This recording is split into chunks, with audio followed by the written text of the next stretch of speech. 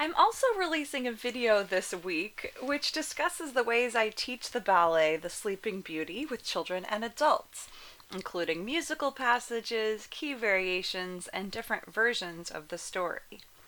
In it, I talk about how I love to weave in related themes like waiting, patience, resilience, awakening and rebirth, winter's transition into spring, the return of the light, human mortality, gratitude, blessings and curses, virtues, mindfulness. It provides a bridge to many other stories and themes, both through its narrative, such as Little Red Riding Hood, Puss in Boots, Beauty and the Beast, and other fairy tale characters attending the wedding in Act 3, and through the universal themes and concepts it presents. Hi, this is Blythe Stevens of A Blythe Coach, dance and yoga education and coaching to move through life with balance, grace, and power. This podcast brings you weekly, bite-sized insights on dance, yoga, well-being, creativity, and joy. Today, in episode 39, I'm reflecting on the moral and meaning of the classic Sleeping Beauty ballet. Truth be told, I often do return to the ballet in late winter as we await the spring. It fits perfectly during the dark and cold season of Lent before the festival atmosphere of Easter. Indeed, in their comprehensive collection, Balanchine's Complete Stories of the Great Ballets, George Balanchine and Francis Mason describe how, in support of the emphasis on patient waiting and not settling for less than we deserve, quote, Perrault, who wrote the fairy tale on which the ballet is based, suggested, quote, what girl would not forgo her marriage vows, at least for a while, to gain a husband who is handsome, rich, courteous, and kind? Unquote. In fact, the moral of the story, quoted in an article at pit.edu, sourced from Perrault's fairy tales and old-time stories told by Master Charles Perrault, shares the moral is this, quote, many a girl has waited long for a husband brave or strong, but I'm sure I never met any sort of woman yet who could wait 100 years, free from fretting, free from fears. Now our story seems to show that a century or so, late or early matters not, true love comes by fairy lot. Some old folk will even say it grows better by delay. Yet this good advice, I fear, helps us neither there nor here, though philosophers may prate how much wiser 'tis to wait. Maids will be a sighing still, young blood must when young blood will, unquote.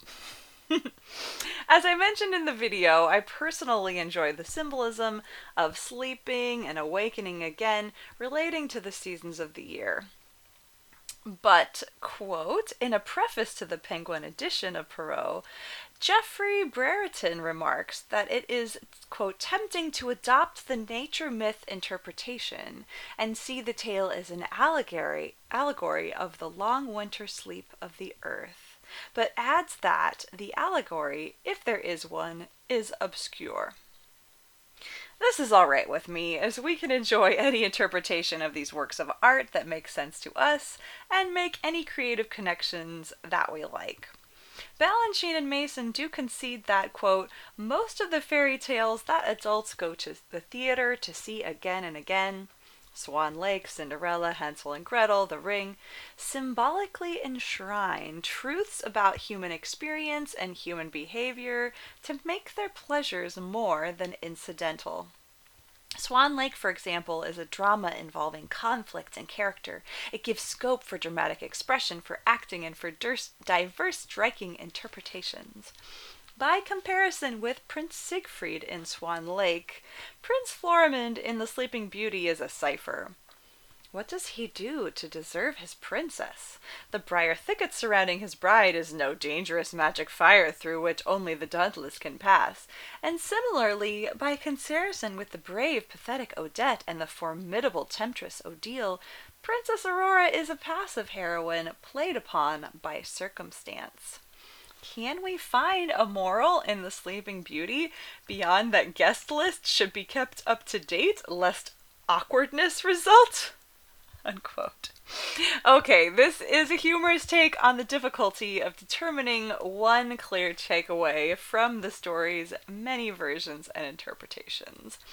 To be fair to Prince Florimond, in Perrault's version, the thicket is completely impassable. It's quoted on a website which I will share. Quote, after 100 years, the son of the king then reigning, who was of another family from that of the sleeping princess, was a hunting on that side of the country, and asked what those towers were, which he saw in the middle of a thick wood. Everyone answered according as they had heard. Some said it was an old haunted castle, others that the witches of the country held their midnight revels there, but the common opinion was it was an ogre's dwelling, and that he carried to it all the little children he could catch so as to eat them up at his leisure, without anyone being able to follow him in. The prince did not know what to believe, and presently a very aged countryman spake to him thus: May it please your royal highness, more than 50 years since I heard from my father that there is then in this castle the most beautiful princess that was ever seen, that she must sleep there 100 years, and that she should be waked by a king's son, for whom she was reserved. The young prince, hearing on this, was on fire. He thought, without weighing the matter, that he could put an end to this rare adventure, and pushed on by love and the desire of glory, resolved at once to look into it. As soon as he began to get near the wood, all the great trees, the bushes, and the brambles gave way of themselves to let him pass through. He walked up to the castle, which he saw at the end of a large avenue. And you can imagine he was a great deal surprised when he saw none of his people had followed him, because the trees closed in again as soon as he had passed through them.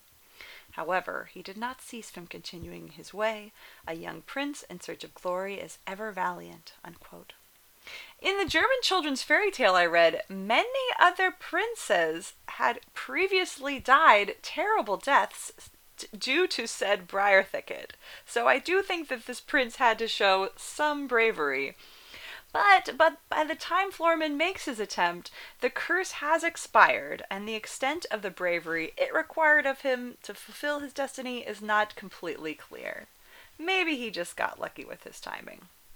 To be fair to Princess Aurora, she has been gifted with many blessings, but also many trials.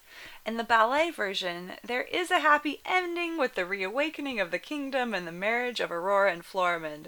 But of course, Perrault's original has many more twists and turns after that. Balanchine and Mason continue by describing Tchaikovsky's take on the tale. Quote, Tchaikovsky's interpretation was simpler. His Sleeping Beauty is a struggle between good and evil, between the forces of light and forces of darkness, represented by the benevolent lilac fairy and the wicked fairy Carabosse. The prelude, a straightforward exposition of the music associated with the two characters, suggests it.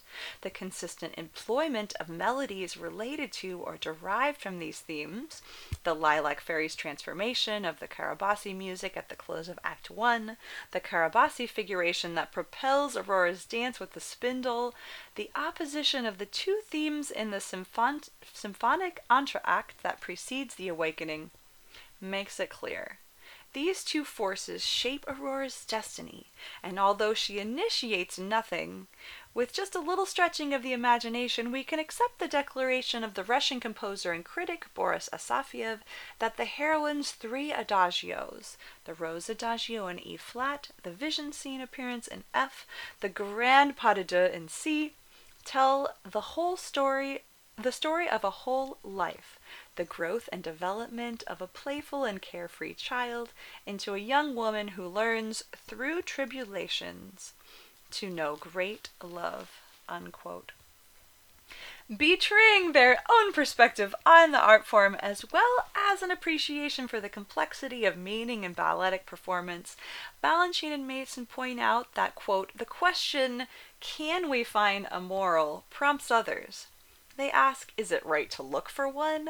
Does the meaning of the Sleeping Beauty not lie simply in its patterns of movement, as does that of, say, Ballet Imperial, Balanchine's homage to Petipa and Tchaikovsky?